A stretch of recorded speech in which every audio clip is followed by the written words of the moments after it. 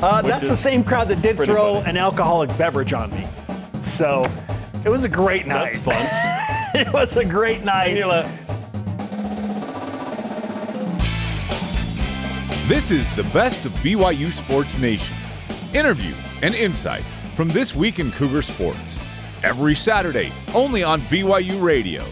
To lead off, here's the double coverage interview of the week. Welcome back on a Monday. We're live in Studio B with your day-to-day BYU Sports play-by-play alongside Jarom Jordan. I am Spencer Linton. It is now our pleasure to welcome in from CBS Sports, college football, basketball insider Dennis Dodd. Dennis, we just finished up the Big 12 spring meetings, heard a ton from Big 12 Commissioner Brett Yormark. And Jarom and I were discussing, did we learn anything new? Didn't feel like there was anything earth-shattering, but from your perspective, did you feel like you learned anything new or something that really caught your attention from Commissioner Yormark's words? Well, I know, but behind the scenes, they were updated on the Colorado pursuit, the interest in Gonzaga and Connecticut both in basketball. They're going to launch, next year these marketing opportunities with Rucker Park and basketball exhibition games. They developed their own commercial sponsorship division for whatever that's worth. But, yeah, there was a lot discussed in Greenbrier in West Virginia. By the way, Greenbrier has a bit of Western flair to it. It is a resort that goes back to the 1700s, the Revolutionary War, where if you go on a hike there, it's almost like Denver. You got a little oxygen problem. So it's a different look for the Big 12. I'll have to ask my sister who lives in West Virginia about that. The Greenbrier is where they hung out, which is awesome.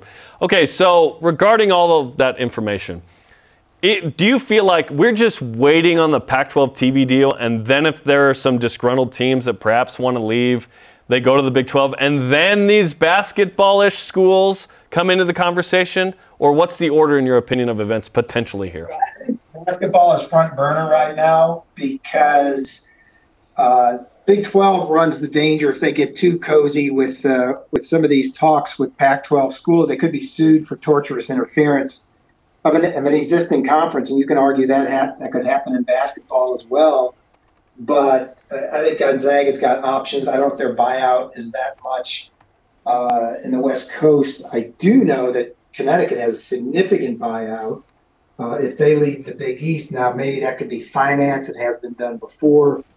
But I think football, you just mentioned, I think they, like the Pac-12 members, are just waiting to see what the offer is. Not offer, but the contract that George Kliavkoff lands before there's any move. I don't think there's any move they can make until that comes about.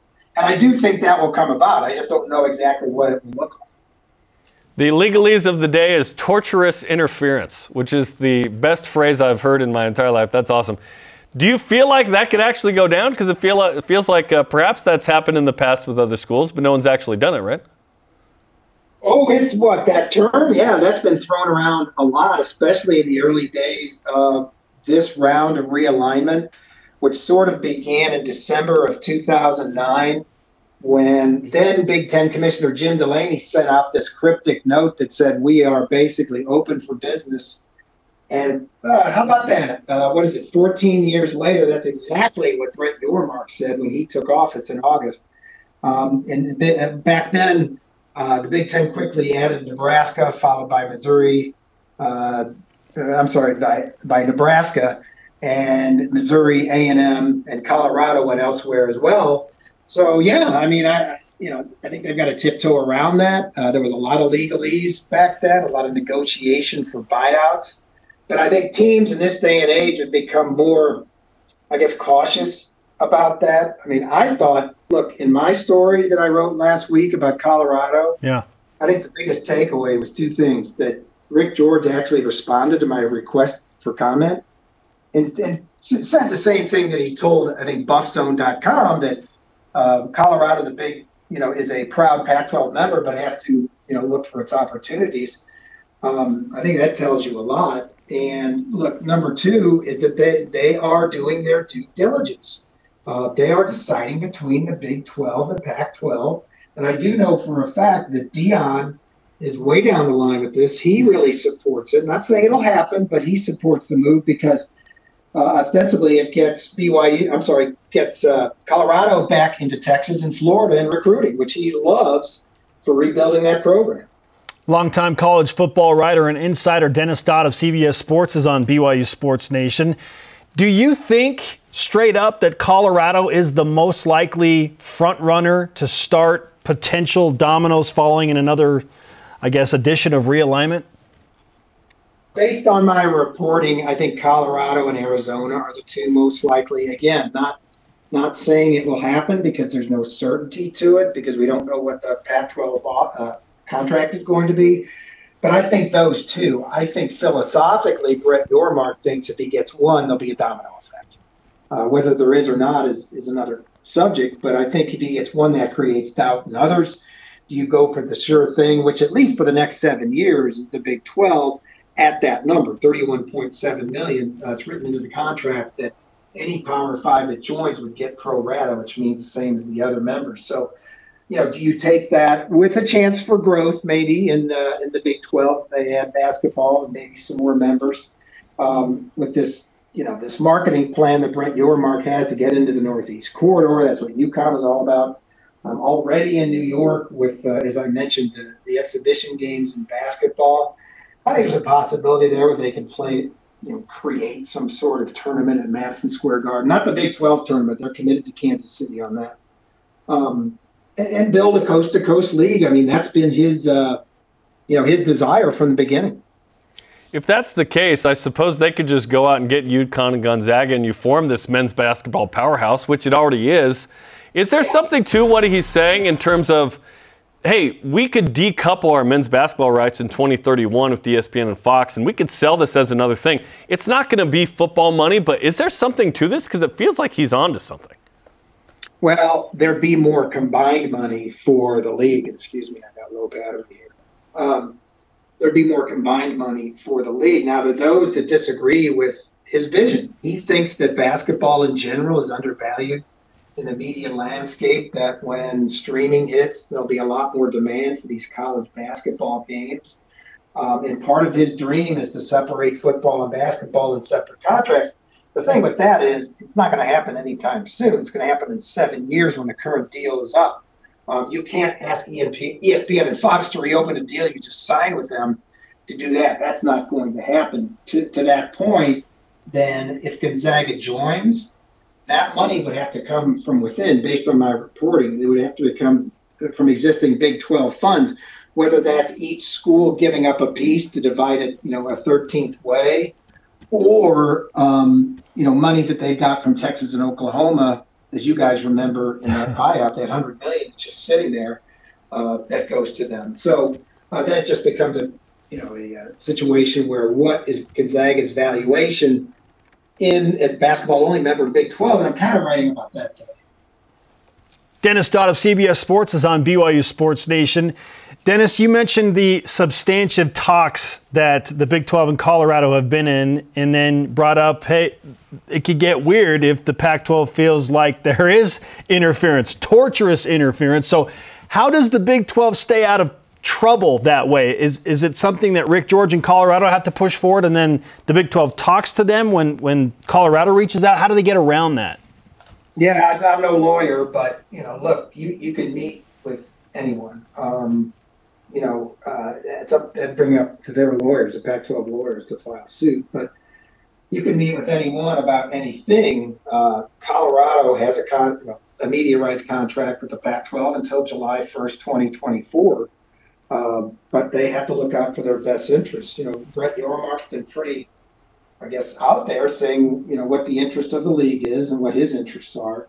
So I'm not going to sit here and try to parse legalese, but I think that's one thing they have to watch out for, and so far they've done it. I feel like the Pac-12 lawyers are busy with Comcast money and office space in San Francisco. They got a lot going on right now. Did want to ask you about the competition known as football in the Big 12. What do you feel like it's going to be in the last year of the Big 12 proper with Texas and Oklahoma?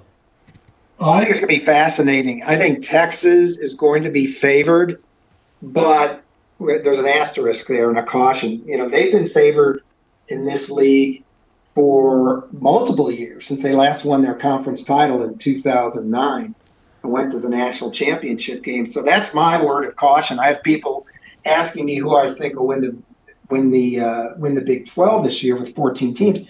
And I say, I can't pick Texas because they haven't fulfilled that promise. We've asked for years if Texas is back. Until they actually do it, I can't pick them. The issue is, what do you pick? I mean, this is a league going forward that has to not, runs the danger of becoming what the Pac-12 has become, in that there's so much parity that everybody by November 1st has 2 losses. You don't want that to happen. Yes, there'll be more access in the expanded playoff, but that thing in general is definitely a negative.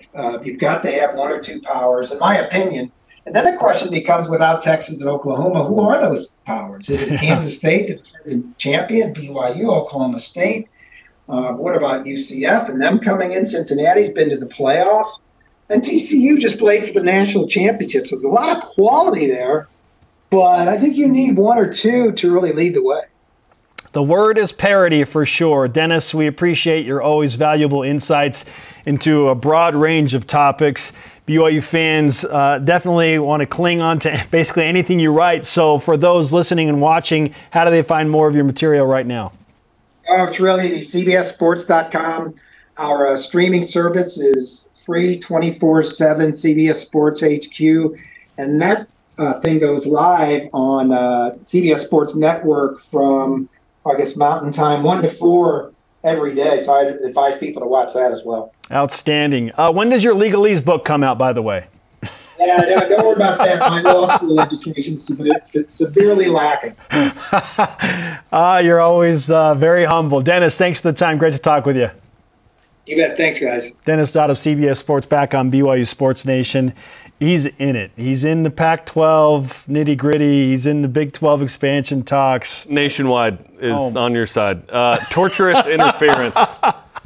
Torturous interference is the phrase. That was the phrase I learned. If there was a title for the show today, it would be that. Torturous interference. But we're more about SEO now, so we're not on that. Okay, if you missed any interviews, Deep Blues, shows, torturous interference, games, you can find them on BYUSN.com or download the free BYU TV app to get all of your BYU TV sports content on demand. Jarom, it's June 5th. It is? You know what that means? I Bowl don't. projections continue to roll in, baby. Oh, Bolche Mayama for the score. Where's the latest bowl projection for the Cougars? I hate it. Is it better than the Independence Bowl? I hate it. This is BYU Sports Nation. The worst. I don't know why we're bringing it up. That was one of our favorite interviews this week. You're listening to the best of BYU Sports Nation. This is the best of BYU Sports Nation on BYU Radio. Welcome back to BYU Sports Nation on a busy Monday. It is June 5th alongside Jarom Jordan. I'm Spencer Linton. Still in time till BYU's in the Big 12. BYU football has amassed a bevy of unforgettable, incredible wins in its 100-year history. But which of those victories is the best of the best? Now, hold on. 100. I'm a stickler for this stuff.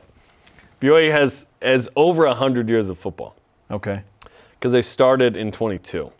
But they took a few years off. Don't know if you heard of it, for a World War. Okay. But this is the 100th season of BYU football. Okay? There was no celebration of 100 years 2 years ago. Didn't care. So 99 seasons have been completed. This is the 100th season. It took 100 seasons to get into a Power 5 conference. That's all it took. That's all it took. Lavelle, we thank you. All right, over the previous 99 seasons, there we go. Technically speaking, yes, we would like you to help us determine which is the best win in those 99 seasons. Juicy. Man, it took a long time and a lot of back and forth, a lot of discussion to come up with the initial list of great games and so then many great wins. Seeding them. Oh my goodness. What a process. Yeah, it was a process. So it's time.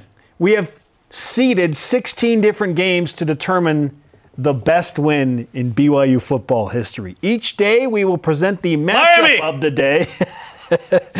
We'll set up why each win is up for debate as the best win, and then you choose, you decide this. going to BYU Sports Nation's Twitter account where you can vote. Following day, we will reveal the results, update the bracket, and introduce the next matchup of the day. AKA, this will take us up to July 1st. Oh, yes, it will. Right into Big 12 play. Okay, so what are you guys doing, June? Our best wins bracket. Yeah. The number 1 seed, not surprisingly, Miami, baby. That's the best win. It better win this thing. over number 1 Miami in 1990. But it takes on the 2015 Miracle at Memorial, Mangum to Matthews. That is a juicy 116. Oh, my goodness. UMBC, Virginia type vibes here. Yes, for sure. That is our first matchup. It will take on the winner of the 8 seed and the 9 seed, which are the 1983 Holiday Bowl win, Steve Young from Eddie Stinnett. Yep. And the 2009 that's a good one, too. George Overtime. In overtime. Okay, next one. 5 seed Kansas State. That's the Cotton Bowl in the 1996 season. The only New Year's Day game BYU's ever played against Wisconsin in 2018. I feel like the Cotton Bowl is going to win easily here, but that win in 2018 was awesome. It's number 6 Wisconsin. Yeah, they were 8-5 that later there. 4 seed Utah, great win though. 4 seed Utah 06, back to Harline. 4 seed versus 13 seed Pitt 84. That is the first live college football game on ESPN. It launched the Pitt's national championship campaign. Pitt goes 37-1 that year. Like, that was an important win in BYU history. That's a juicy 1-2 right there, man. It is. A 4-13. That's like, San Diego State taking on Creighton or something. Yeah. In the tourney. Oh, I guess they played in the Elite 8, but there you go. All right. The next set of matchups. Juicy. 2 seed. BYU beating Michigan in the 1984 Holiday Bowl. Taking on Lavelle Edwards and BYU winning against Lou Holtz in South Bend in 1994. 21-14 road victory in South Bend. A freshman Kalani Sitake blocking in that game. These brands that BYU has beaten. Yeah, dog. I love it. Okay? Look at that. So the winner of those two will take on the 7 seed Oklahoma in 2009. 7 seed? That's such a great win.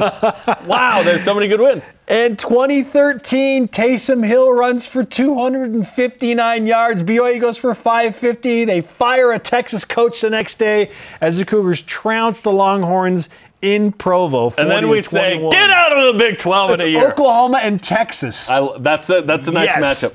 6 seed Utah 2021. The streak ends. Against the 11 seed Utah 2001. Utah versus Utah crime here. I love the 0-1 game. I love the 0-1 game. So much. Doman to Staley against the streak buster. How do you have a boundary option play that works? That's how good Doman and Staley were. 3 seed, and last but not least, 3 seed SMU, the Miracle Bowl in 1980. 3 seed. Wow. Against Lavelle's Last Miracle. It's the Battle of the Miracles, Jarom. It's the Miracle Bowl against Lavelle's Last Miracle. There can be miracles, Whitney Houston, Mariah Carey. This is a tremendous matchup of a 3-14. Yeah. Well, we put a lot of thought into these. Well, you guys did. I didn't really participate. I'm excited about this, though. I opted out. I looked at the text and went, that's cool. This is going to be fun, man. I love this. Okay, so we've got the bracket revealed. Let's dive into the first matchup. Yes. Miami versus Nebraska, 1 versus 16. So the 1 seed Miami. Couple of game notes on this one. Music video, hit it.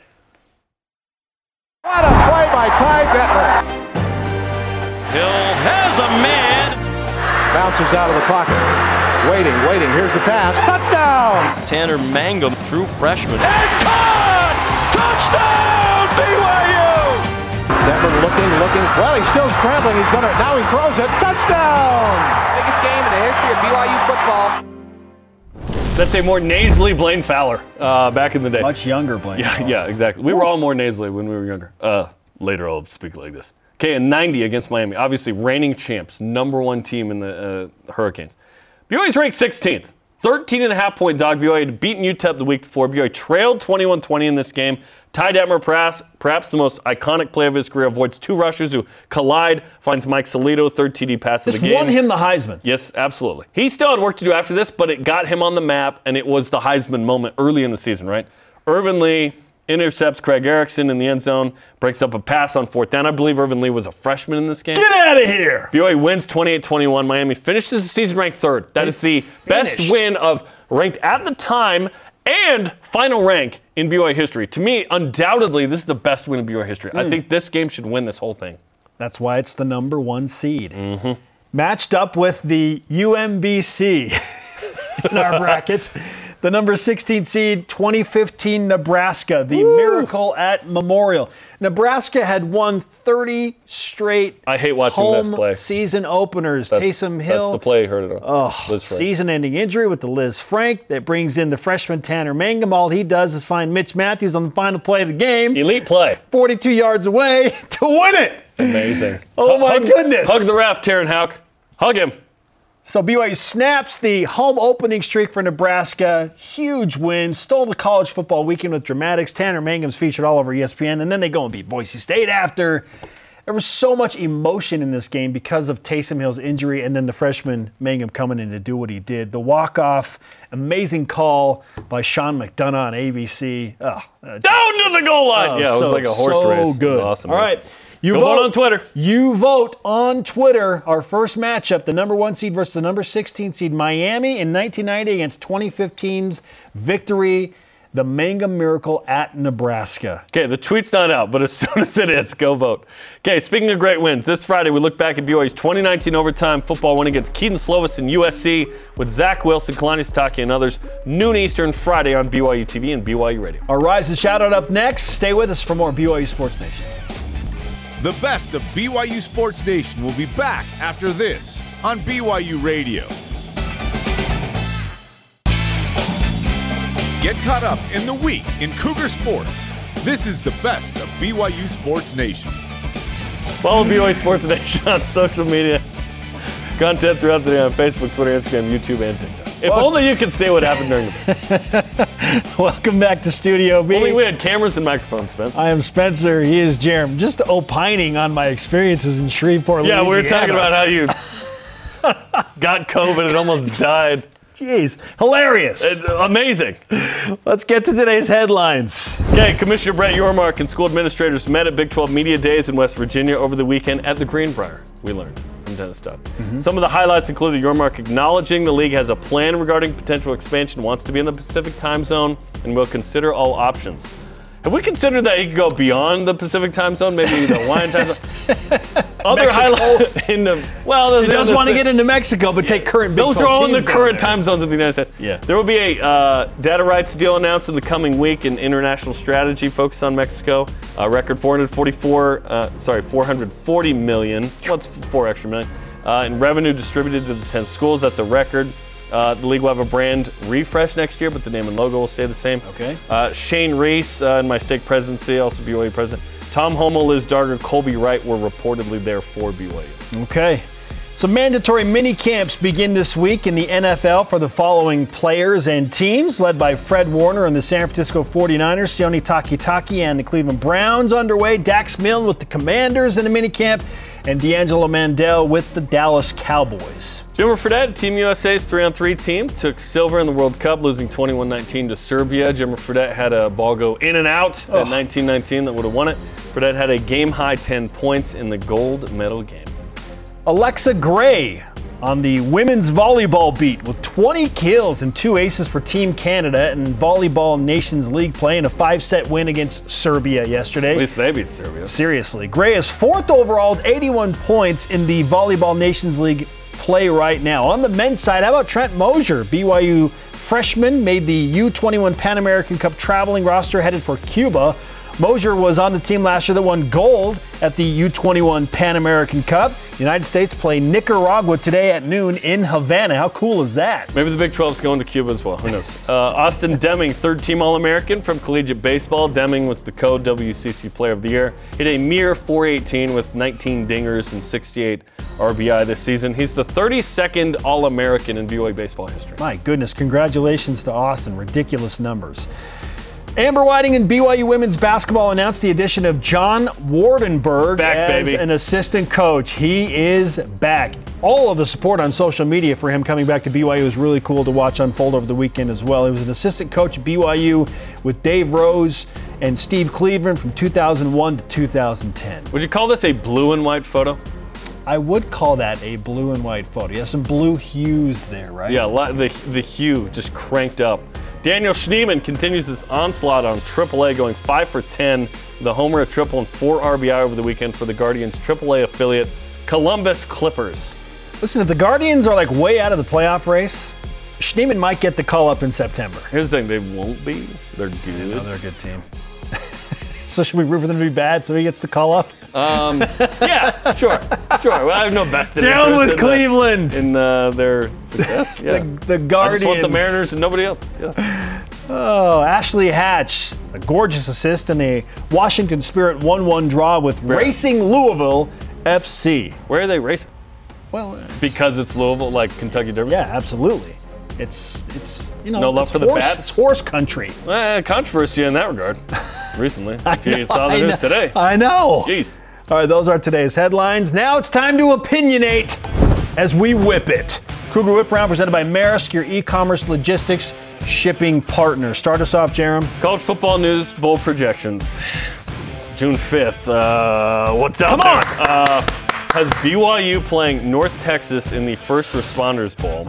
Is this better than the Independence Bowl? No, it's not. The Independence Bowl would be a matchup with a Pac-12 team, which is significantly more interesting to me and financially more appealing to me than playing North Texas in Texas in the First Responders Bowl. Last year, the payout for the First Responders Bowl was $824,000. Yikes. The Independence Bowl was 2.2, so nearly 3 times the amount. Certainly the Independence Bowl, not good vibes because BYU lost to UAB and finished what was an otherwise spectacular season with the loss. As Tyler Algier continues to gallop, he set the BYU single season record in this game. Independence Bowl's way better. I didn't think that I could say these words, but and I haven't even been there. But yeah, it's way better. I'm hoping BYU can go to the Independence Bowl plus. First Responders, like, would BYU lose money going to that game? Maybe. Like I don't know how much it costs to fly the band and all the cheerleaders and everyone's spouse to a game, but like, what's the cost there? No, the payout at the Independence Bowl, with it being, as you pointed out, almost 3 times as much as the First Responders Bowl, you'd think BYU would at least break even getting the families there. Well, and the other thing, again, it's all pooled together with the Big 12. So it almost doesn't matter because you're not getting a bigger share because you went to that bowl game anyway. We have that old mindset with the just Independence. more money for the conference to share. For everybody. Yeah, okay, so maybe it's not that big of a deal. Listen, if there's 2 playoff teams from the Big 12, you're like, we just got money. Yeah. BYU did. Yeah, that's a good point. Yeah. So maybe we shouldn't care as much. You know what? Just go to a bowl game. Who cares where? I don't want to play North Texas in Texas, though. Here's the thing. Do we actually want a Power 5 opponent in a bowl game? Maybe. Like if BYU's 6-6 and loses and goes 6-7, are we like, that wasn't as cool? If the alternate is North Texas in Texas and you can potentially lose to North Texas? Oregon State? Yes, I'll always take a Power 5. No one's gonna be like, I can't believe you lost to a Power 5 team. What do you have to gain? Oh yeah, we mail it in, that's right. We're a Power 5 team. No. We're a Power 5 team. We lose the game. We go, we didn't even want to be there. We're good. Mike LaFleur, the offensive coordinator for the Los Angeles Rams. He was the guy with the Jets. Yes. Yep. That didn't go well. Well, yeah. He has some nice things to say about Puka Nacua after official team activities. Okay. So what would define a successful rookie season for Puka this year with the Rams offense? I think being on the 53 every game is enough, honestly. Like, he doesn't have to have, like, massive numbers. Certainly, I would love for him to go, I think I've said, 20 catches, 200 yards, and a couple of touchdowns would be enough. I don't need, 40, 404, which I think I said earlier. That would be a really good season. What would be enough? Being on the active roster every week. Success was 40, 404 to me. But just being on the roster and being in the mix and 20, 202, I think Puka's capable of, like I said, 40, 404. Certainly. Health is wealth, right? Especially it's the best for Puka. The best ability is availability. So yes, a successful season for Puka would be just staying healthy and being available. I think all pro and Pro Bowl. For every week. There you go. Okay. Just be healthy. Is it bad that I don't trust Mike LaFleur as the OC at the moment, given what happened in New York? Is that a fair comment? Yeah, but I trust Matthew Stafford and I trust Sean McVay. They stunk last year. It's not like they're coming off some amazing season. But 2 years ago, they were the Super Bowl champs. Not with Mike LaFleur, they weren't. Maybe if he's given Does he get that gig because they stink last year? Know. Yes, is the answer. Maybe he'll be better. But yeah, Stafford's not in his prime anymore. He's on the tail end. I trust Sean McVay a little bit. Yeah, there. No one said that last year when they stunk. Yeah. Hopefully they're better. Yeah, we want Puka to get. Yeah. I don't care how good the Rams are. I just want Puka to have a good individual year. Stay healthy. In fact, I want the Rams to be terrible. I like the Seahawks. Just get in the end zone at least once. Be healthy. No injuries. Got that good defense, limited offense. Yeah. All right, up next. Did you know we've had 100 years of BYU football? You probably did know that. This is the 100th year. If you had to choose the single best win in those 100 years, which game are you going with? The battle for the best, an amazing bracket, begins next with our first matchup to determine the greatest win in BYU football history. Do not go anywhere. It is June. This is the best of BYU Sports Nation on BYU Radio.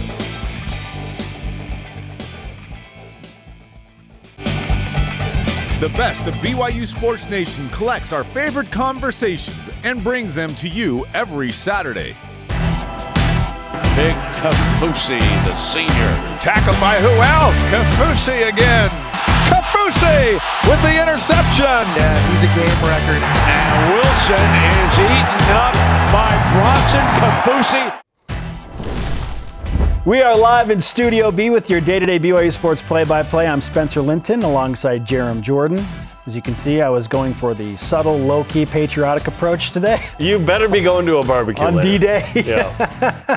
You got I the love middle-aged dad look going on hard right now. I love my country, okay? Yeah. Bronson Kaufusi, former BYU and NFL defensive lineman, is back with us on BYUSN. And hey, to a degree, you got the memo as well. You got the camo shorts on, right? There you go. Some patriotism. Count it. Count it. And one. Yes.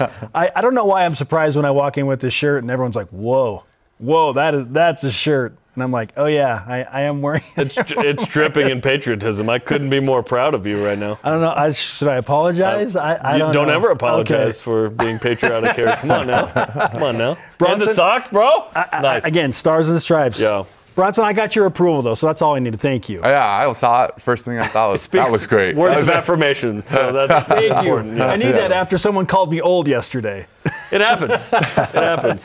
Bronson, we've been talking about this BYU football team and comparing where they are this year roster-wise to where BYU was going into last season at this point last year. And Jarom and I came to a consensus that, look, it's going to be tough to say that this team right now is better than where this team last year was going into the season because they were preseason ranked and they had an NFL quarterback in place and a returner, Puka Nacua. Where do you stand on it? Do you feel like with the top 20 transfer class, they are close or even better than last year? Man, that's a good question because you're right. When you go into a season where you have weapons and you know they're proven. Yeah. And then when you're going into a season where you have a lot of talented players, but it's how are they going to play together? And it's like, that's the question mark. And so you hope that, from spring ball to summer workouts to fall camp, that they're all meshing well together and everyone's on the same page and kind of like that team unity is at an all-time high as you're climbing to that first game. So we'll see. And proven is interesting because Darius Lassiter had, 400 yards at Eastern Michigan. It's like, okay, what does that mean in the Big 12 as the number 2, 3, 4 receiver here? Aiden Robbins had 1,000 yards at UNLV, but guess what? There's no San Jose State sitting there. It's going to be Oklahoma and Oklahoma State and Texas and so on, right? The big unknown here is the Big 12. BYU could be super ready, and I think it is, for this, but that could still manifest itself in a 7-5 regular season that may have been a 9-win season in the Mountain Western Independence. What's your thought on sort of the, I always make the weight room analogy as a guy who doesn't go into the weight room. You guys do. Listen, there's more weight on the bar. There may be fewer reps initially. In the form of wins. When I think about it, I'm thinking about, okay, the players that you're going against every single week are more talented. And with that usually means physically, when it comes to football, IQ, when it comes to drive to get to the NFL, everything ticks up. And so what's awesome though when I look at it is BYU has the opportunity to show that we belong. We've waited for this. We waited for this. I mean, time. I was the class where I got the letter telling me, hey, we're going independent. And that was a while ago. And so now it's like, we're in the conference. Like, this is the time. This is what we've been waiting for. And we're all in. And let's go attack it. And I love that. I love being in that position. Do you think it'll take a couple years to get to the point where we're thinking, okay, BYU's competitive in the Big 12? I don't think that's sort of the standard going in this first year. It's not like BYU's competing for the title initially. We hope in the next, 3 to 5 years that it's like, okay, now you know what this is like. Let's go compete for a title. Is that fair? Yeah, no, definitely. Because for me, when it comes to college football, the biggest aspect is recruiting. And so I'm really excited because recruiting's you're gonna see a huge uptick of recruits that we're gonna be able to get, coming here. But not only that, being able to get the transfer portal working just like we have already, but that's something that's gonna help us a lot moving forward and being in the Big 12. Because that recruiting, it's going to be great. I feel like we've seen it too in the transfer portal. And honestly, Top 20 transfer portal. The transfer portal is more important than high school recruiting now. It just is. You need guys that can make an impact right away. I want to go back to something you said. You love the opportunity for BYU to prove that they belong. And we've talked about the underdog mentality. BYU functions better as the BYU underdog. fans, players, coaches, everyone involved in the BYU community embrace that. Like, we are the It's in underdog. our DNA. We just like being undervalued. As a player, when you are the underdog and you are taking on a big-time team, and BYU is going to face a ton of big-time teams in the Big 12, does it make you play better if you go in with that, okay, they don't respect us, they don't think that we belong? Like, does it make you play better? Yeah, definitely. I think so, for sure. Because I don't know about play better, but you're going to hit a little harder. You're going to not get as tired when you are tired. And you're going to bring everything that you're great at to the table on that day of performance. And so that's what's so cool about being the underdog. And it's the best place to be in. I love it. And I even think, because I even think as a player, when I'm lining up against another player who is like, this guy's going to be a first-round draft pick. This guy's highly recruited. This guy, and now you have a lot of those guys on the team. But for me as a player, I'm matching up with him. And what's that mentality? Like, that's what's going to matter for BYU is each player's mentality when they line up across from that individual player. And what's my job? What's their job? And can I dominate that guy across from me? That's what matters. And BYU's lived off of no star, 2-star, some 3-star that become kind of 4- and 5-star college players, right? And that's been awesome. The development here, the coaching has been really good. The work ethic and the focus, obviously at this place with sort of the bigger focus than football, it's easy to get guys that can dial in on football, right? I think the next step for BYU, once BYU gets acclimated a little bit, will be handling success. Okay, now that we're the favorite, now that we have more 4-star-ish guys like you coming out of high school and so on, can we deliver on that? But we'll get to that point. It's going to take a couple of years. What are you sort of most excited about with the Big 12? And then what are you most sort of aware of that might be a challenge? So first, what I'm most excited about the Big 12 is just the fact that I'm thinking of it from a player's point of view. And I'm excited to watch the matchups between players because each player is going to be going up against the same player for years. And so that player's going to know continuity now. Yeah, I love that. There's history. There's going to be history. That left tackle I'm going to remember from last year. Yeah. And it's just going to keep building and building. So the rivalries are going to be built.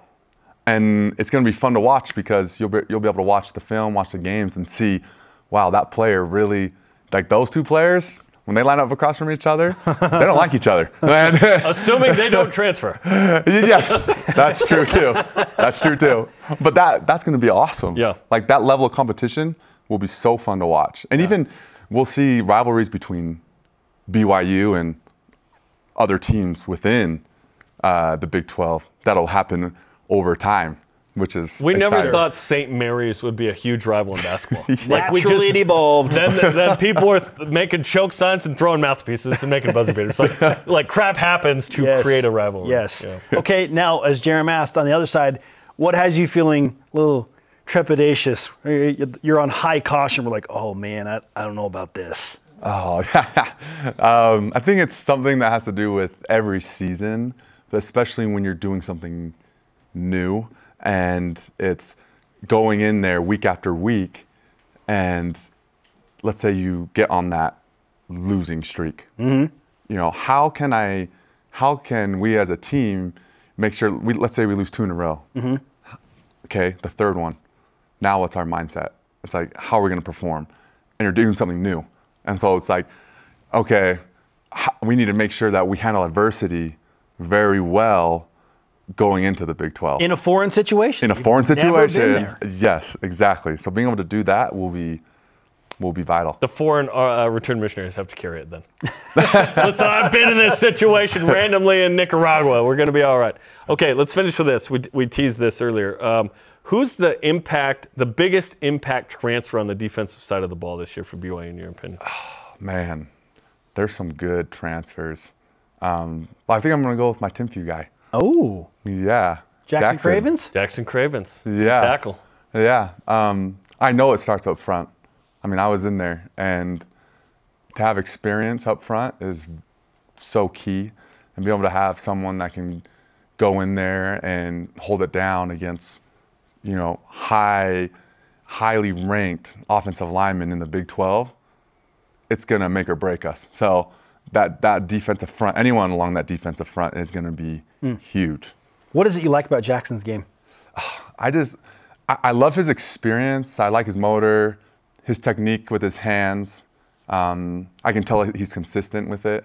And I like how he can pretty much do everything. He can play against the run, so he's a first down guy, right? And then you have D-tackle where, you know, I watched some of his film. I'm like, hey, he can develop into a dominant pass rusher. And he has a lot of experience already. So it's like, man, you can take experience and he has a skill set. It's like, now let's coach him up and get him to where he's doing it over and his confidence is through the roof. So that way he can make an impact on, you know, passing downs as well. Utah, Boise State, you know. Now BYU, we should have known he was going with the T-Bird. You know, Provo Bulldogs to pick from, you know what I'm saying? Bronson, great to talk with you, man. We appreciate the insight as always. Yeah, thanks, guys. Appreciate it. Okay, if you miss any interviews, Deep Blue shows, games, and so on and so forth, check out BYUSN.com. Download the free BYU TV app. There's tons of content there. Up next, has Kalani Sitake just found a new way to extend the win streak against Utah? This is BYU Sports Nation. The best of BYU Sports Nation will be back after this on BYU Radio.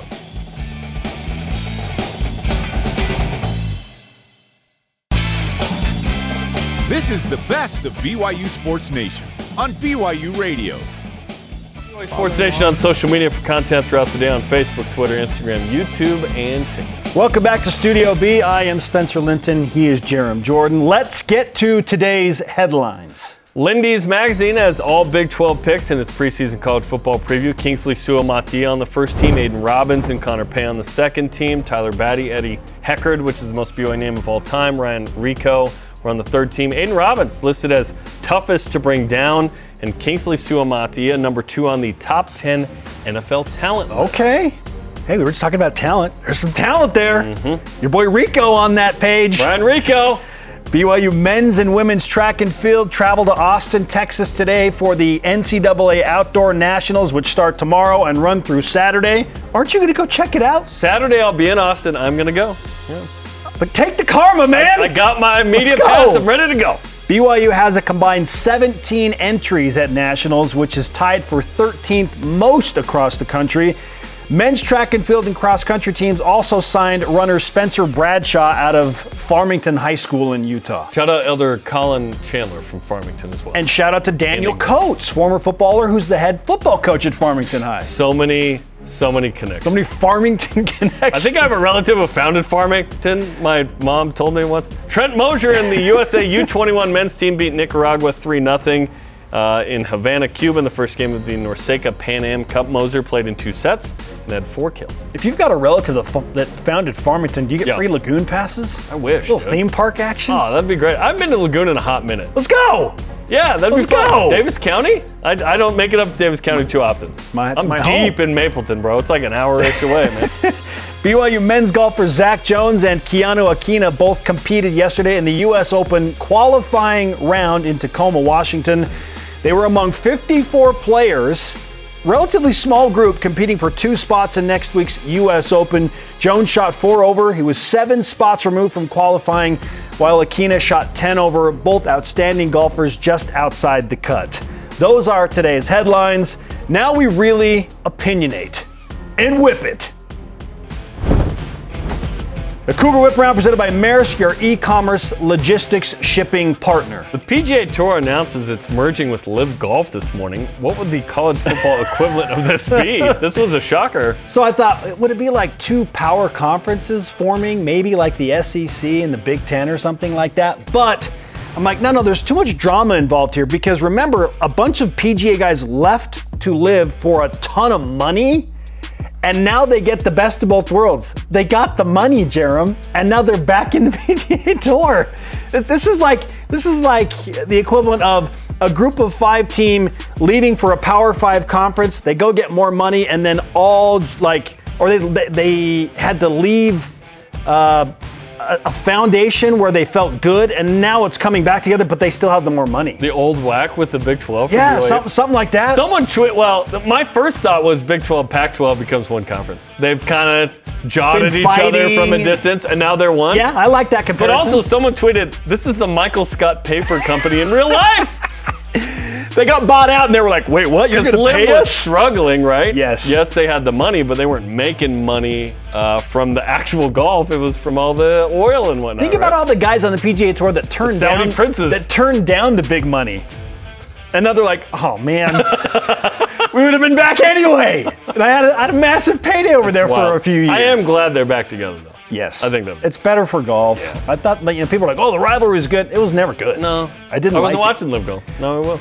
Okay, time for an open discussion, Jarom. What was it previously? Okay, this is based on, it's true, not a closed conversation. It was closed before? It's really open now. This is based on a tweet yesterday that said, who's an NFL player who should be remembered more, with a picture of the great Antonio Gates from the San Diego Chargers, now in Los Angeles. Yeah. Who's a former BYU player who should be remembered more? There's a million names that come to mind. Lenny Gomes for comedy's sake. If you know the quote, you know the quote. I know the quote. Speaking of the years, Gomes declared, all those guys think that's all there is to life. But when I'm making, this is like 1993, 50 to 60,000 a year, they'll be pumping my gas. They're low-class losers. Tell me how you really feel, Lenny Gomes. Let me give you a real name, though, because that's just comedy's sake. Margin Hooks. One of the greatest receivers in BYU history. I don't think he's brought up enough. Margin Hooks was amazing. I don't think we appreciate Harvey Unga enough, Jarom. I feel like he's lost in the conversation of Hall, Pitta, Cauley. Harvey was the all-time leading rusher before Jamal broke that record. They had all-time guys at 4 positions. And he did it in 3 years, Jarom. Yes. Like, would anybody catch Harvey if he had all 4 years? I don't think so. I don't think so. He may have gone for 5,000 plus career rushing yards. He would have cracked at least 4. I mean, it would have been nuts. It's crazy. So I think we need to remember what he did on the field. He was so good, but he was kind of lost in the shadow of that big 3. Yeah, I love Harv. Good basketball player, too. No Context College Football tweeted a Kalani Sitake quote after the Georgia Southern game in 2021, where he said, quote, "We were getting hit by burritos on the sideline." In fact, let's play what he told you about it on the postgame show that night. I think they were doing some things, throwing food, burritos at us from the stands, and I think it got kind of the guys a little upset. And then all the chippiness on the field. And it reminds me of Anchorman. When Will Ferrell just throws a burrito out his window. Shout out to the Sun Belt, Jarom. Did you just throw a burrito at me? Is that the most random thing ever? That's probably the most random, unexpected comment I've ever had in a post-game interview. Like, they were throwing burritos at me. What's stranger than that? One BYU player in the secondary told me this year, They were just chiding us and yelling at us the whole time. And then after, they were trying to get Snapchat usernames from everybody. That's the same crowd that did throw an alcoholic beverage on me. So it was a great night. That's fun. It was a great night. And you were like, no, don't let it touch me. Yeah. Oh, my God. The best of BYU Sports Nation. We'll be right back.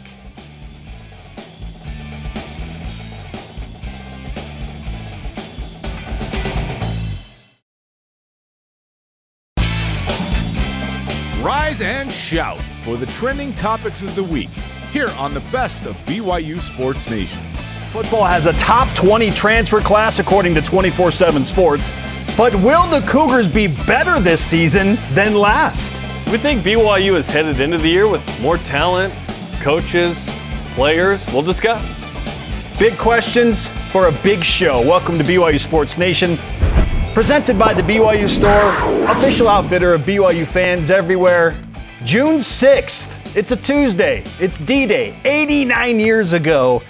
And I'm feeling patriotic today. I am Spencer Linton alongside a man who apparently looks much younger than me in every picture, Jarom Jordan. So what's that about? We're like a year-ish difference in age. But this is all generated from a photo that came out yesterday. We went to Bam Bam's and celebrated the 10-year anniversary of Cam True and Bam Bam. So we loved the barbecue there. It was awesome. Oh, hey, Taysom Hill, what's up? It was great to celebrate there. So I tweet this photo, and at Scoth Rigby says, okay, tell me how T. Hill looks like an average guy, but then you see him doing superhuman things like truck guys on the NFL field. And I tweeted, because Spencer and I are jacked. And then Legend Gary said, sorry, Spencer, you're looking quite old in this photo. So here's the thing. Let's zoom in a little bit more to this photo. I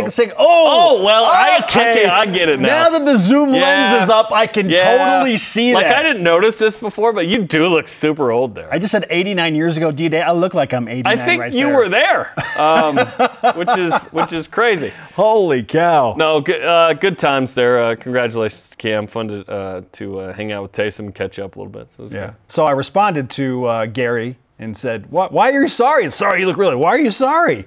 I know what you're saying. Because I love you guys and I feel like I know y'all, and I probably shouldn't have said that. I am old and know it.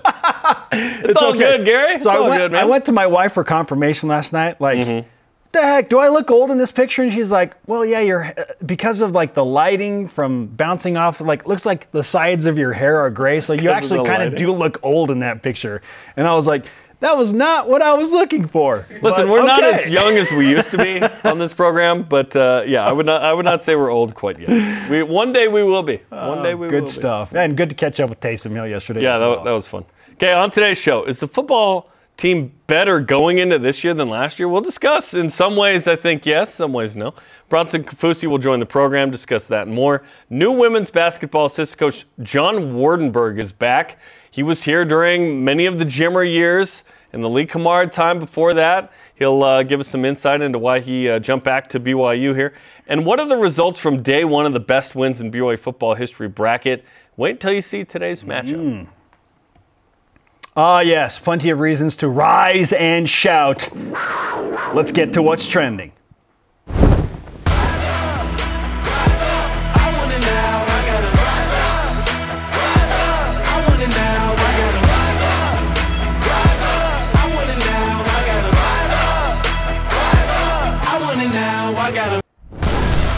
What's trending? Presented by Bodyguards, protection for a life worth living. Learn more at bodyguards.com.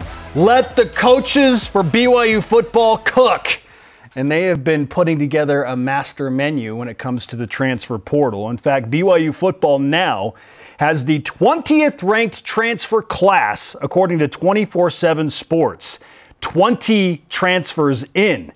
With all BYU has added through the transfer portal, Jarom, as well as Jay Hill as the defensive coordinator, a revamped defensive staff, using your 2020 vision. See what I did there? 20 transfers. Kind of hate that year, though. Okay, top 20 class. You hate 2020? It was terrible. It was awful. Oh, I'm talking about the season. Yeah, I know. Well, the season was great, but yeah, we didn't play anybody, but yeah. Okay. That year sucked. Considering that BYU has a top 20 ranked transfer class and a new revamped defensive staff, do you believe BYU football has a better team entering this season compared to where they were entering last season? In a word, no. I do think BYU is better in certain ways, but BYU was top 25 going into the season. That was the first preseason ranked team since 2009 from BYU. Yeah, nationally You ranked? end up having a quarterback, a receiver, and a left tackle drafted in the top 5 rounds. They were all highly ranked at their position nationally, according to PFF and so on. In the case of Puka and Blake, they were top 5 at their position in terms of PFF ranking. So, and the offensive line ended up being the number 1 pass blocking and number 12 run blocking team in the country. It's hard to say that this year's team would be better than those things I just said, but let's evaluate things perhaps that are upgraded from last year. We hope that the defensive staff is better. The defensive staff the last couple of years did a really nice job. Obviously, last year was not good enough. Thus, they are out, and Jay Hill and the homies are in. In terms of depth at certain positions, I would say the offensive line is not better, but it is deeper, meaning the starters are not as good as last year's starters. But the depth of that O-line, I think, is better. Okay. I like the additions that BYU has made and the amount of guys in the transfer portal they've gotten there. So I like that. I like the depth at wide receiver more. Obviously, losing Puka, there's no player like Puka on the roster. But when you add Darius Lassiter and Keelan Marion and you keep a guy like Cody Epps who jumped into the portal, I think that room is deeper than it was last year, which is exciting.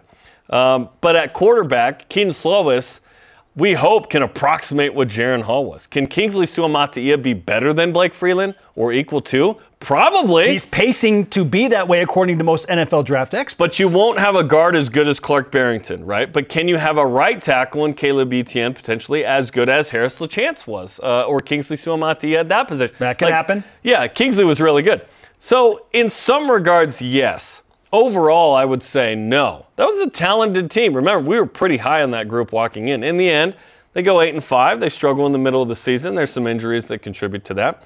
Is Aiden Robbins going to be better than Chris Brooks? We hope he's equal to or better and can stay healthy and so on and so forth. So, yes, in some ways, but overall, I would argue no. But that can manifest itself in a different way. Like if BYU gets 7 wins with this schedule, 10 straight Power 5s, maybe 11 with a bowl game. Would that team qualify as a better team than last year? Probably. But in some, overall, probably. But they have to go out and do it now. And the hope is that these 20 transfers, that BYU has bolstered its roster in not only adding quality starters, but quality depth to where, okay, if so-and-so goes down middle of the year because it's tougher in a Power 5 league, that is not going to be as big of a dip as perhaps it has been in the past. Yeah, and does that make you a better team if there isn't as big of a dip behind your A-list stars? If you win, yes. Individually, it's going to be hard to beat what Jaron and Puka and Blake did last year at those positions. Like, does BYU have 3 draft picks in the top 5 rounds on the team? I would argue they have 1 for sure in Kingsley, and then it's TBD. Maybe Keaton Slovis gets into the top 5 if he has a year like his freshman campaign. And who else? Because you need 3. Like Cam Miller said Cody Epps is probably the 3rd most likely player drafted if he has a big season, but I think it's a stretch to think that he's a top 5 pick. Yes, like a top 5 round pick. Yes, and it's not, I'm not saying the NFL draft is everything. I'm just saying that's a big deal, though. First and foremost is, what's your record? How'd you fare? How'd you play in those games, right? Well, we'll see, man. I'm certainly excited about this team, but last year had some real good talent. Yeah, my immediate response was thinking just straight talent to talent, and you automatically go to, well, you lost a quarterback that just got drafted in the 5th round and a receiver that just got drafted in the 5th round, and you lost another great offensive tackle. Who was the highest pick of those 3? So is there any way that BYU could be as talented as they were going into the season at this point last year? And that's the top-end talent we're talking about. Right. Not the sort of average of what you are. But the fun debate is what you brought up, and where I naturally drifted to was, well, I feel like BYU is much deeper. I do too. I just feel like they're a deeper team overall than they were going into last season. Mm-hmm. We were all kind of hanging on, especially at the skill positions where it's like, oh man, if some of these guys get hurt, what does BYU have behind Jaron Receiver, Hall? What we do they asked that have behind question. Puka Nacua and Gunnar Romney? And we found out, unfortunately, Puka going out after week 1, and Gunnar Romney was unhealthy for much of the season. Played in like 2 games. To the credit of Cody Epps and Keanu Hill and Chase Roberts, they were kind of thrust into this spot. But because they did have to play more than maybe we were hoping that they had to, now that builds depth as well. So BYU returns some valuable experience with meaningful game experience. And then you add all these transfers. BYU's depth is better overall, but does that mean you are a better team overall? Because who wins the games? Is it the backup middle linebacker? Only if he has to play, right? It's mostly your skill position guys who have to make a play. The line has to block well, and then Aiden Robbins got to get that first down on 3rd and 3 in the red zone or whatever. Is BYU better at running back than they were last year? Chris Brooks, I've said this, had a better year than you think. I think we kind of dump on him a little bit unnecessarily. He had 817 yards, averaged 6 yards a carry. Yeah. Like, it was a good year. Was he good enough in short downs at times? No. We're hoping Aiden Robbins is pretty good there. And then what can Deion Smith bring to the table? Can he be a Lopini Katoa plus? Can those two combine for more? They did last year at least. Yeah. At UNLV in Colorado. We'll what see do here. Miles Davis and Hinckley Ropati bring back? What do they do? Yeah, what are they in this? I'm excited about the additions. Listen, BYU had to go to the portal to do this. Because if they don't, I think we're walking in going, we hope they make a bowl game. We expect it, but I'm confident BYU is going to make a bowl game. You know, high side, maybe BYU does get into the 8-ish wins spot. But obviously the 5 to 7 win range is the cautious, realistic assessment, given we don't know what these 20 dudes are going to do exactly. Like, how good is Keaton Slovis? But we trust John Beck and Aaron Roderick a lot, right? In what they produce. Their track record is really good. But the big unknown is, how tough is the Big 12? What does Power 5 football look like? It's a wide open conference. What is it like when you're on that 7th game and you're just banged up in a way that you've never lifted in the weight room, like I always say, like this before? No, but it's maybe just they haven't. Different. Maybe BYU hasn't carb loaded or protein loaded depth in this way before. In this as well. way, right? And is this staff prepared? Is this school prepared in a way that they never would have been out of the Mountain West? And in that way, the pathway to this point has been better for sure. Yeah. And again, let's say BYU has a really nice year and goes, let's say 8-5. It doesn't mean they're going to go 8-5 plus every year. Like, you've got to show up every stinking year now, and we've wanted this opportunity for BYU, so it's exciting. And listen, if you think 20 is a lot, I would say get used to 20. I think every year BYU is going to be in this space of we've got to add guys. Now, a lot of these guys will have 1 or 2 years typically. Okay.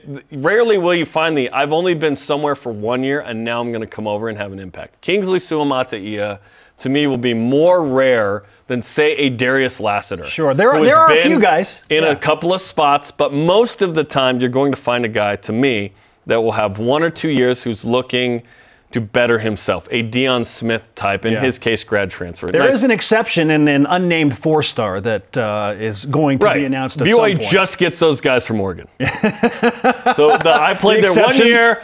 I got 3, I'm 4. from here. I'm ready to go. Yeah, listen, ultimately it's wait and see. Like, most of these questions that we ask in the summer are, well, wait and see. But BYU's got a chance to prove itself, certainly, and quickly early in the season. I feel like it's close. I really do. It's closer than I thought. Yes, it is which close. Is exciting. It's hard to give the edge to 2023 knowing that you just lost Jaron Hall and Puka Nacua and Blake Freeland. Like, why would we? And they were a preseason top 25 team. Like, Keaton Slovis came off a year where he had like 10 touchdown passes. Yeah. You know what I mean? Like, we're hoping he recaptures the old self. Sure. For Keaton. I mean, his overall metric was, 90th best in the country as a quarterback in Pittsburgh? If Keaton came in with 30 touchdowns, 10 picks, and blah, blah, blah, we'd feel a little differently. But we're confident that Keaton can get back to that dude that we saw ourselves in 2019 in LaVell Edwards Stadium. Here's the case that just maybe 2023 is better than 2022, and it's all about defense, Jarom. But again, it's skewed. It's skewed because the defensive side of the ball was significantly injured a few games into the season. I mean, you lost your starting safety, Malik Moore, and in talking with the coaches, they're like, I don't think people understand how much that changed everything that we wanted to do. Have depth at that position. But now they do. Yeah. So because we expect the defense to be much better than the 109th best total defense in the country. That was one of the worst defense BYU's produced in a long time. It was tough. So BYU's a top 60 defense and a top 40 offense. Yes, 40 is conservative for this place. Would those two metrics together make BYU a better team than having a great offense and a bad defense last year? We kind of tolerate that a little bit here, though, let's be honest. As long as the offense is good around here, we're like, we'll figure it out. We'll put up 40 plus. Yeah. But obviously, BYU needs to play better defense. Like, it's not about having a great defense in the Big 12. To me, it's about having a good enough defense. Good enough. Top Getting 60. that one Top stop half. in the fourth quarter where the offense takes the lead and you hold. Can you give me top half? Top 65? If BYU is not a big ask, bro. The 65th best defense in the country and the top 40 offense, I would take it right now. That's not a big ask. I would take it right now. Although, first year in the Big 12, just hard to know what the stats are going to be skewed like in a Power 5. What is depth compared to your top tier talent? And we never know how to quantify this, by the way. That's the question. Everyone says depth in fall camp. How do we know that? We got to figure out how to quantify that better. Our question of the day, with the addition of defensive coordinator Jay Hill and a top 20 transfer portal class featuring 20 players to this point that BYU football has added this offseason, do you believe that BYU football is a better team going into 2023 compared to 2022? Are they going to be ranked in the AP poll? No, right? We both feel it's close. Yeah, it's closer than we think.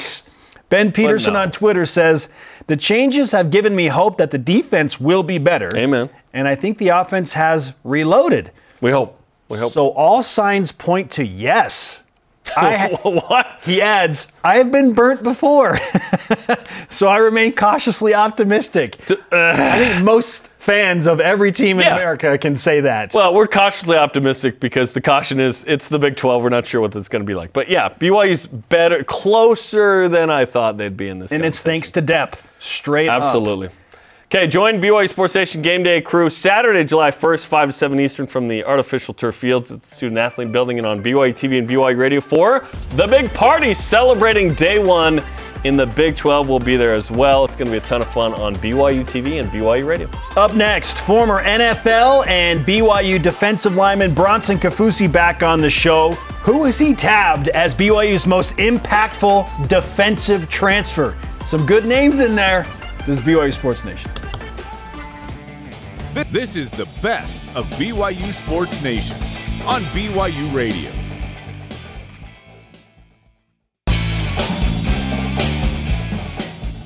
Hear what the coaches, athletes, and experts have to say. Here's another great interview from the week on the best of BYU Sports Nation. We have attempted to add the very best. The addition of BYU sets us on a path to even greater success. This isn't going to be a failure. This is going to be a launching point. I'm delighted to welcome Brigham Young University into the Big 12. I'm steady blazing. Pull up at the spot and you know I'm steady blazing. Welcome back to BYU Sports Nation. We are live in Studio B with your day-to-day BYU Sports play-by-play alongside Jarom Jordan. I am Spencer Linton. We're super excited to welcome in for the first time to the program the voice of the Cincinnati Bearcats. He is their play-by-play specialist and the voice of the Cincinnati Bengals, Jarom, my number one team since 1996. He is Dan Horde. Dan, welcome to the program. From one Bengals fan to another, it's great to have you with us. Spencer, Jarom, it's great to be on your show. I hope this is a regular occurrence since we will be in the same league on July 1st. I am over the moon about joining the Big 12. We feel this kinship, especially with the four, right? You know, which is awesome. What's it been like in the lead up for Cincinnati and Cincinnati fans to what we've all been hoping for a long time, which is to be included in a Power 5 conference? We finally have a seat at the table, right? It's been long overdue for Cincinnati. We've been performing well enough to be a Power 5 school, and now we finally get our opportunity to be one. I would say Bearcat fans have been giddy about this since the announcement that it was going to happen. I was at an event for alums in Chicago last night with some of our coaches. It was packed. People were thrilled. There's so many great things going on right now at the University of Cincinnati. Not only the fact that they're joining the Big 12 in 24 days, I guess it is, but they were just reunited with Nike. I've got the Nike swoosh on my shirt here. Cincinnati is going to be a Jordan brand school in basketball. They are reunited with the Jordan brand. They'll be one of only 12 schools in the country that's Jordan brand. They helped popularize that back in the Kenyon Martin era. So I am calling this the greatest reunion since Andy and Red at the end of Shawshank Redemption, which is great. Zihuatanejo. Yeah, San Juataneo, exactly. But 2 weeks ago, they put shovels in the ground for a new indoor athletic facility. It looks more like the Sydney Opera House than an indoor football practice facility. So they are behaving like a Power 5 school. And as of July 1st, it's going to be great to be one. Listen, BYU lost to said Jordan brand, Kenyon Martin clad Cincinnati Bearcats in the 2001 NCAA tournament. So, you know what? Tough memory there, but that's okay. We'll get over it. All right, Dan, let's start with the current state of the program on the football side at Cincinnati. This is a team that's just a few years removed from making the college football playoff. It was an unbelievable run. It's hard to, I guess, do that again, certainly for any team in America. So you could call it a step back, but the program seems to be in a really great place. How would you define the state of Cincinnati football right now? Well, we're going through a coaching change, obviously. Luke Fickell left at the end of last year for Wisconsin. Scott Satterfield takes over. He was the head coach at Louisville the last 4 years, and he was at Appalachian State for 6 years before that. 76-48, as you see on the screen, a 4-1 bowl record. He's a proven coach with a great offensive track record. It is challenging to step up in competition as a Big 12 member while going through a coaching change. I think if Luke Fickell had stayed for one more year, the transition probably would have been a smoother because of the current transfer, the NIL opportunity. I mean, every school in the country is dealing with guys transferring out and guys transferring in. And when you have a coaching change, it's multiplied. So, for example, at the wide receiver position, the Bearcats had 2 wide receivers drafted. Trey Tucker went to the Raiders, Tyler Scott, who went to the Bears, and 7 wide receivers transferred. So they lost 9 wide receivers. Their starting quarterback from last year, Ben Bryant, has transferred. He's going home to Chicago to play for Northwestern. So we are likely to have a transfer coming in as our starting quarterback, Emory Jones. So it's a transition time, but I still think they are optimistic that in a very short period of time, Cincinnati will be one of the better schools in the Big 12. That has been Cincinnati's history. Any league that they join in a short period of time, they rise toward the top of the pack, if not to the top of the pack, because Cincinnati is a tremendous hotbed for high school football. There are great players in this state. They don't get them all because of Ohio State and some of the other colleges nearby, but you don't have to get them all. If you get your share, Cincinnati will be very competitive in the Big 12. I'm trying to remember which year it was. Maybe it was 2015. Gunnar Kiel, Tanner Mangum, the Elite 11 kind of conversation there. And then this year with Emory Jones and Keaton Slovis, it'll be the guys that have transferred in for 1 year who are in their 3rd Power 5 league. It'll be a fun quarterback matchup there. And, of course, a Friday night in Provo in the home opener. It's going to be a big deal, obviously, for both schools to be in the league in week 2 of conference play. But for BYU, we can't wait for that night because we just think the energy is going to be electric in that first home game. What do you expect when these two teams tangle on September 29th? Well, I'm looking forward to it as well. Our first conference home game is against Oklahoma, so naturally fans here are already fired up about that opportunity to host the Sooners in their first Big 12 game. So the atmosphere, from my experience of going to Provo, is awesome under any circumstances. It's the most scenic view that any sportscaster gets, I think, at LaVell Edwards Stadium. So it's going to be a great night. I don't know that much at this point about your roster. I will, obviously, in time for that game. I know about Slovis. But the thing I remember from being there for football back in 2015 is that we couldn't protect our quarterback. BYU had 8 sacks in that game. So hopefully Cincinnati's offensive line performs a lot better this year than it did back in 2015. Dan Horta is the voice of the Cincinnati Bearcats. He is with us on BYU Sports Nation. Cincinnati's defense has been exceptional And they've got a great track record going in that area. Is it going to remain this year? Will that remain the strength of Cincinnati football? I think it'll be the strength of the team this year. No doubt about that. I think Cincinnati will have one of the best defensive lines in the Big 12 and maybe in the country. Wow. Pro Football Focus ranked our nose tackle, Dante Corleone. We call him the Godfather. They ranked him as the number one nose tackle in college football. The guy that starts next to him on the defensive line, Juwan Briggs, is a future NFL player. Cincinnati is loaded up front. They've got a lot of changes at linebacker in the secondary, so that will be a challenge. But I'm really excited about the style of defense that Cincinnati is going to play under our new defensive coordinator, Brian Brown. He came with Scott Satterfield from Louisville. Last year, Louisville led the nation in sacks. Cincinnati faced Louisville in the Fenway Bowl last year. Cincinnati could not block the Cardinals, so it's a very aggressive scheme. I think Cincinnati is going to get after quarterbacks, and again, it all begins up front. Certainly coming off of a playoff appearance 2 years ago, expectations for Cincinnati football are high. Yeah, there's a coaching change, quarterback change, and so on. For BYU, we're keeping expectations pretty low, so is Vegas, of sort of like get to a bowl game, maybe 7 wins in the regular season. But what are the expectations for the Bearcats? You know, I think it's a similar situation for Cincinnati because of the coaching change and the step up in competition. I think a realistic hope for season one is to finish with a winning record, go to a bowl game, and hopefully win that bowl game. So maybe the coaches would like me to set the bar a little bit higher than that or lower. I'm not sure. But I think the fan base is somewhat realistic despite the recent run of winning 10 or more games and going to super high-profile bowl games. I think our fan base understands the Big 12 is going to be a challenge. The coaching change adds to that challenge, but I think our fans look at the schedule and think, you know what? There are 6 or 7 wins there. Let's see if they can do that, have a winning record, and go somewhere fun in the postseason. Dan, we're enjoying the Cincinnati-BYU connection that's happening at the NFL level in Atlanta between Desmond Ridder and former BYU running back Tyler Algier. Tyler speaks very highly of Desmond, and that's a fun connection there. How do you keep track of all of that stuff bouncing between college and NFL in your very, very busy professional career? You know, I think if I were a plumber or a dentist, I would follow sports just as closely. It's just I'm lucky that my vocation is the same as my avocation, I guess.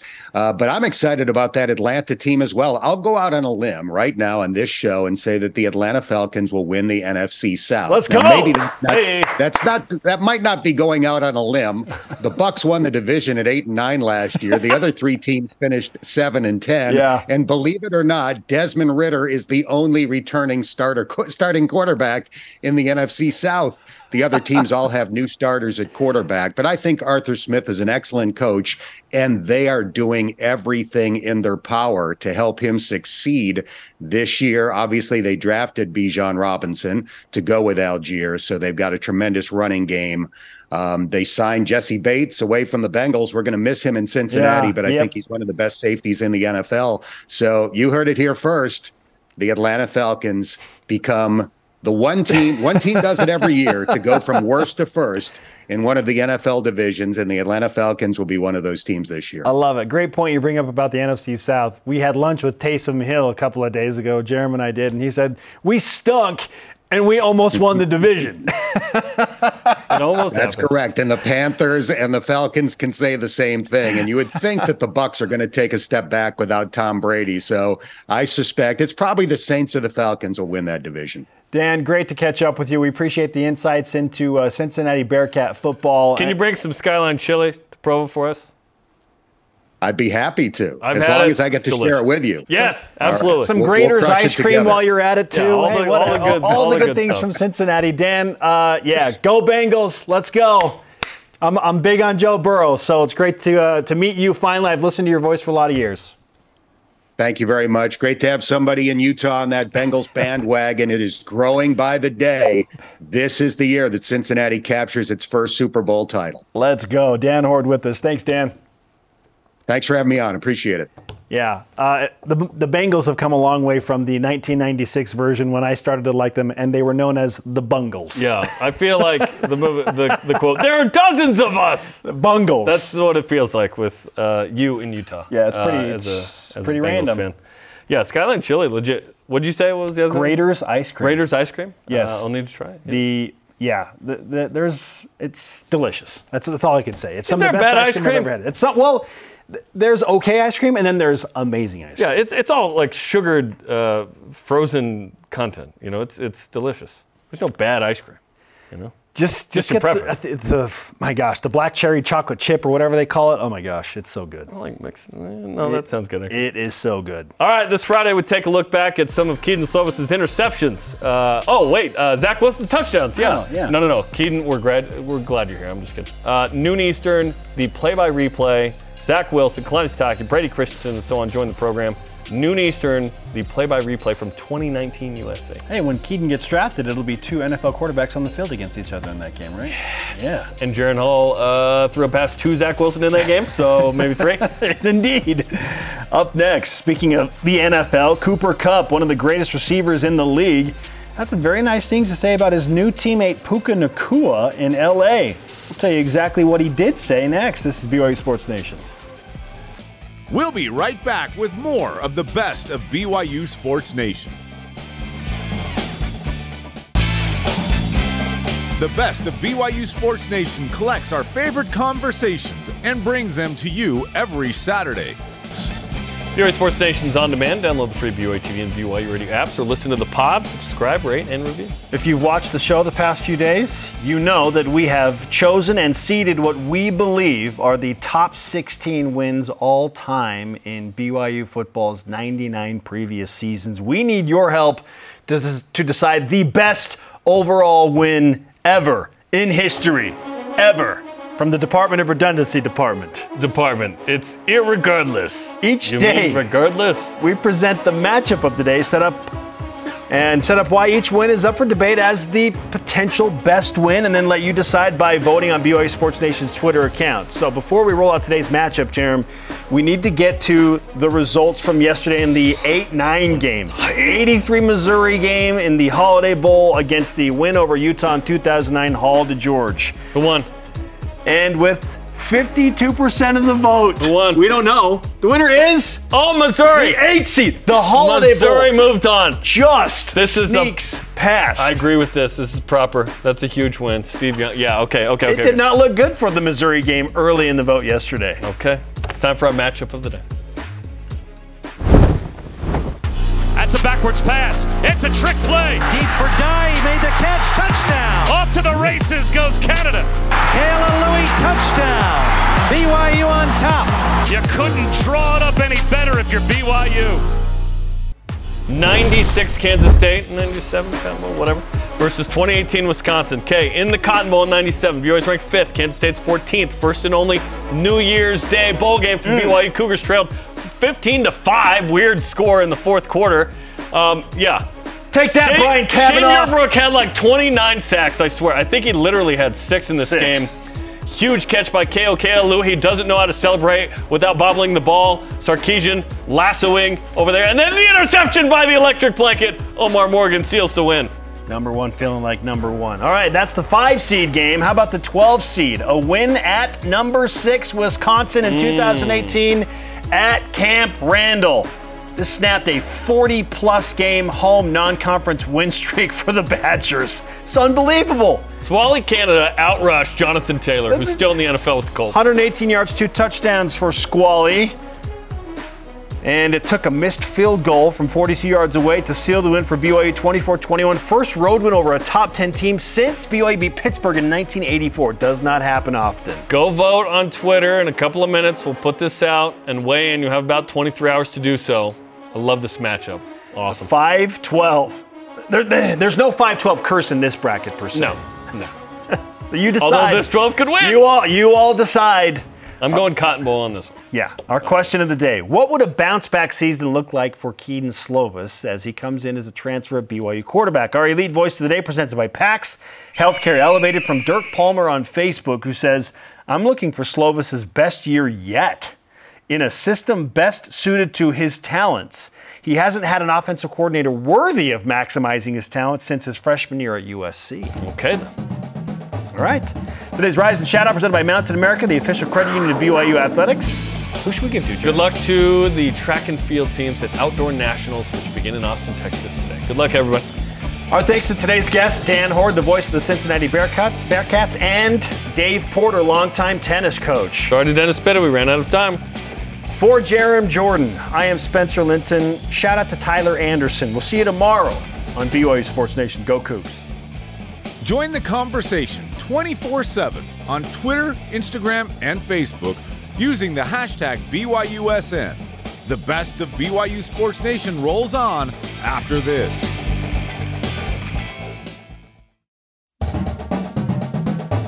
Get caught up in the week in Cougar Sports. This is the best of BYU Sports Nation.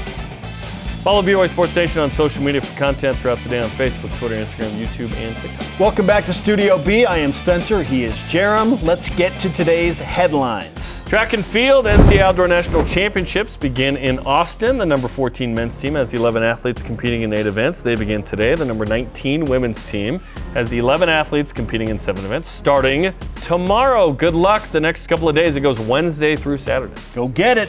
BYU men's basketball will host Evansville in Provo on December 5th. That via a report from college basketball insider Rocco Miller, which means BYU men's basketball now has 9 reported or released preseason games out for public consumption, including San Diego State, Morgan State. BYU will face a combo of 2 out of the following 3 teams in the Vegas Showdown: Arizona State, NC State, and/or Vanderbilt. Then a game with Fresno State and Salt Lake City. Evansville, as we just reported, Georgia State, at Utah, and Denver. Don't have dates, but those games will happen. Yep, just 4 more reported or released to figure out. So hopefully in the next, couple of weeks or whatnot, we'll get the non-conference schedule. And then later the Big 12 schedule will come out. Women's volleyball non-conference schedule, speaking of, will be released Friday at 10 a.m. Eastern Time. We already have the Big 12 schedule. We're waiting for the non-conference schedule. Heather Olmstead teased us that a big-time opponent will be the season opener. Let's stay with the volleyball theme. Trent Mosier of the men's volleyball and Team USA's U21 squad beat Guatemala in 3 sets. Solid sweep. The United States will play Cuba today at 4 Eastern.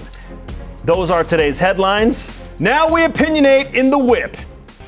Cougar Whip Round presented by Maersk, your e-commerce logistics shipping partner. Kingsley Suamati and Connor Pay are among the top 10 returning offensive linemen in the Big 12 according to PFF grades.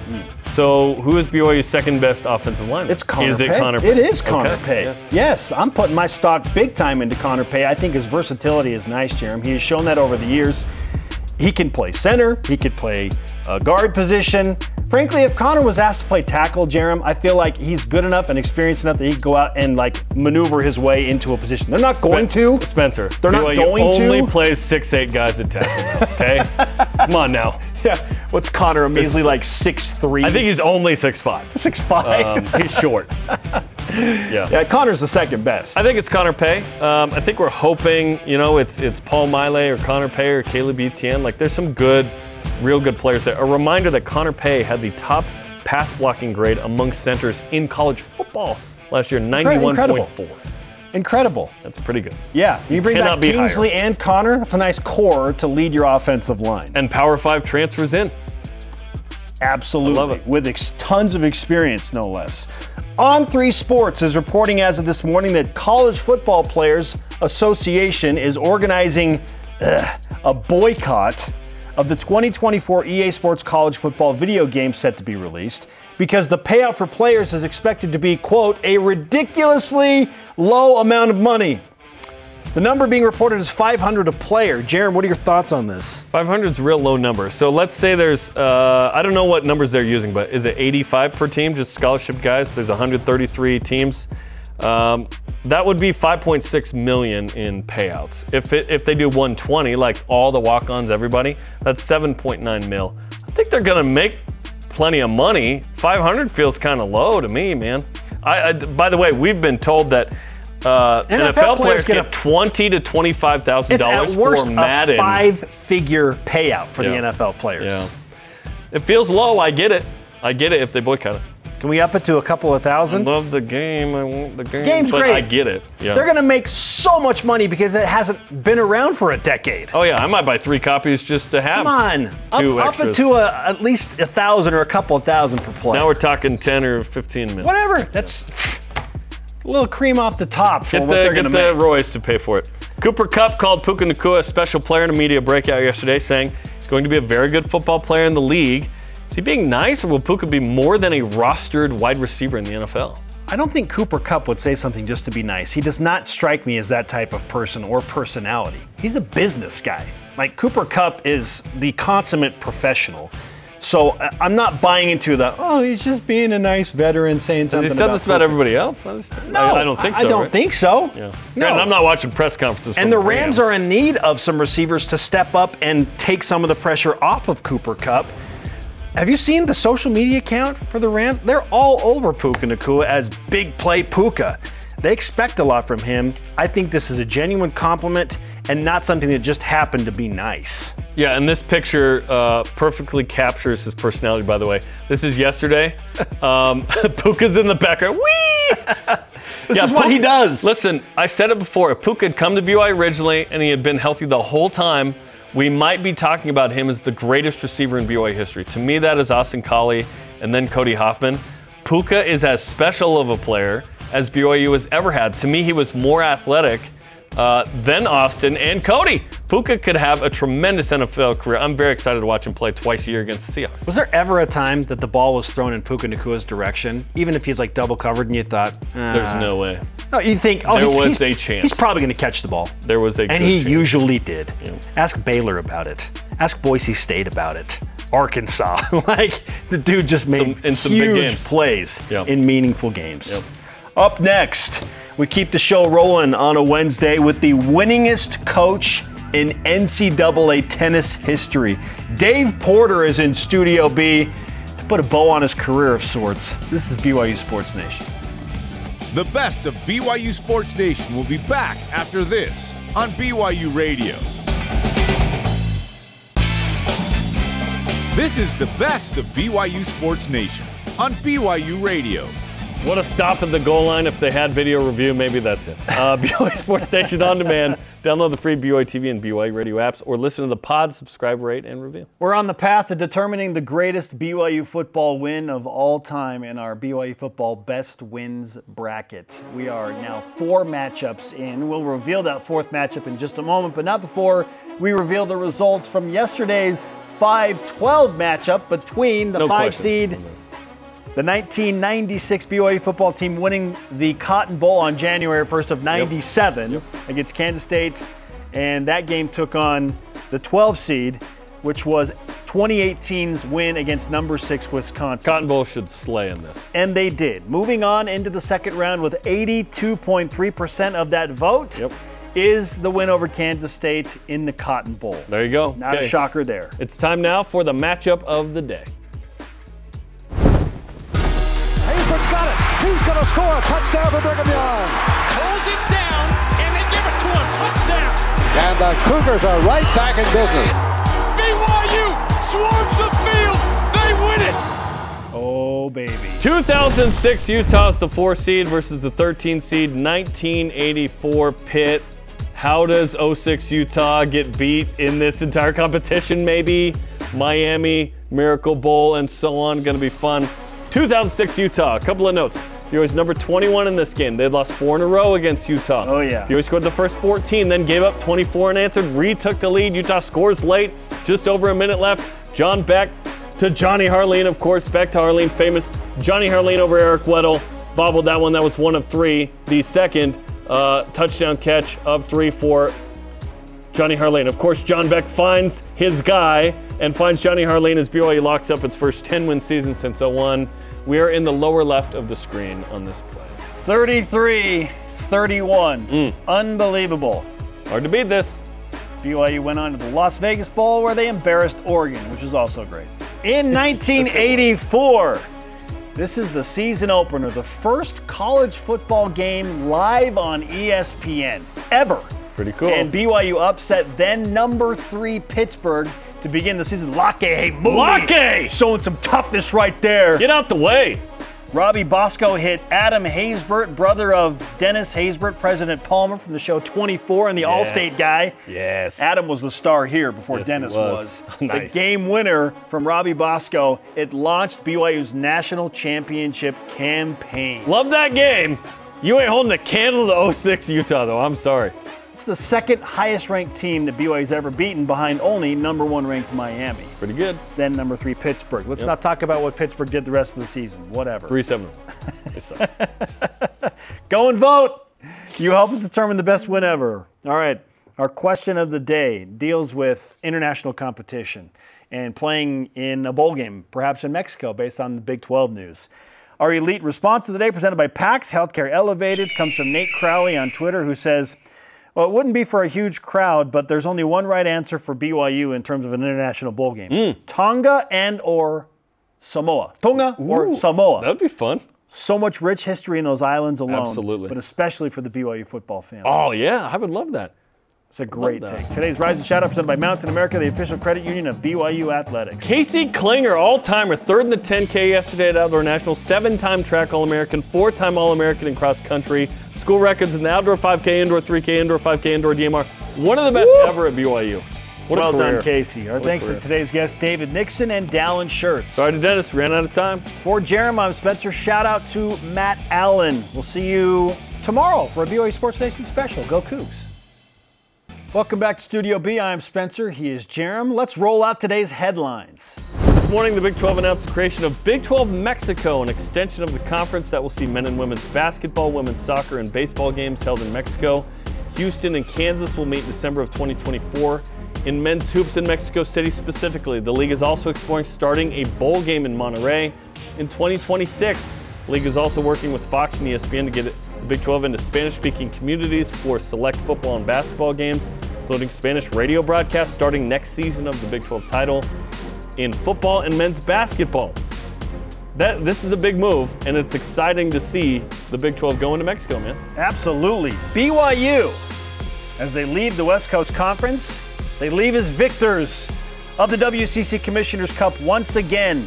10th consecutive time that BYU's athletic department has won the WCC Commissioner's Cup and the Women's All Sports Award, given to the top performing institution in the conference. Listen, never got that men's basketball championship, but gosh dang it, we got 10 WCC Commissioner's Cups in a row. Essentially, you're the best athletic department in the conference 10 straight years. I would hope so, Spencer. Track and field, 3 Cougars earned first-team All-American honors on day 1 of the NCAA Championships in Austin, led by Casey Klinger, taking 3rd in the 10K, his 7th first-team All-American finish in the outdoor-indoor track. Brandon Garnica placed 16th in the same race to be second-team All-American. Pole vault, Caleb Witskin took 6th. Cameron Bates took 8th in the javelin. Congrats to the 4x400 team, set a new school record. They finished 17th. The women begin today, led by Ashton Reiner-Lunt, who looks to defend her national title in the javelin. Claire Seymour's ranked 2nd in the 800. Sierra Tidwell-Alphen is 3rd in the high jump, and Lexi Halliday-Lowry is 6th in the steeplechase. BYU women's basketball has promoted Josh Edwards to Director of Player Development. Last year, he was BYU's Director of Video and Strategy. He spent the last 7 seasons as an assistant coach at College of Southern Idaho before coming to BYU in his current positions. Softball signs Lily Owens, 5'9" infielder from Lehigh. That's home of C.J. McCollum, of course. And Leah Agbayani, a grad transfer from Cal, former Hawaii Gatorade Player of the Year. Her sister, Ilana, was on the team this last year. On to volleyball. Trent Mosier and the Team USA Under-21 squad fall to Cuba in 5 sets in the Pan Am Cup. They'll play again today. Mosier led the team with 25 kills. He had 441 in that 5-set loss. So monster performance. The Cubs recalled Michael Rucker back up to the majors, where last night he retired 3 straight batters in the 7th, got out of a base-loaded jam in the 8th for 2 scoreless innings in a 6-2 loss to the Halos. And in AAA, the Columbus Clippers, Daniel Schneemann had a hit and an RBI. Those are today's headlines. Now we whip it. Cougar Whip Round presented by Maersk, your e-commerce logistics shipping partner. Let's opinionate, shall we? Yesterday, Messi announced he's headed to Inter Miami of MLS. Ticket prices soared for his potential debut against Cruz Azul to the point where a ticket to that game was more expensive than the cheapest ticket to Game 3 of the NBA Finals, also in Miami. Which game would you rather go to? The NBA Finals. 100%. I love Messi.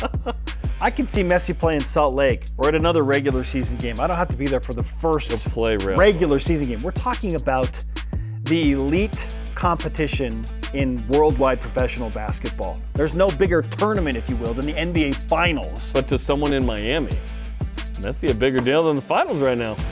I would, if it's cheaper, oh man, take my money and let me go to the finals in Miami in South Beach. There's a finals ticket that's under $1,000? Under 500. You and I went to a Miami Heat game back in 2014 before the bowl game. That was fun, man. We had a good time. The BYU team did as well. We worked out better seats. We did sit in best seats. 11th row. Yeah, that was fun. We did not pay $441, that's for sure. No, we did not. Up next, BYU track and field.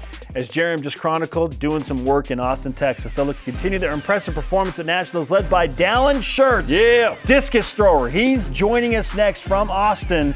This is BYU Sports Nation. That wraps up the best of BYU Sports Nation this week. Tune in next Saturday for the Cougar news you need to hear. And catch the BYU Sports Nation simulcast every day at noon Eastern, 9 Pacific on BYU TV and BYU Radio.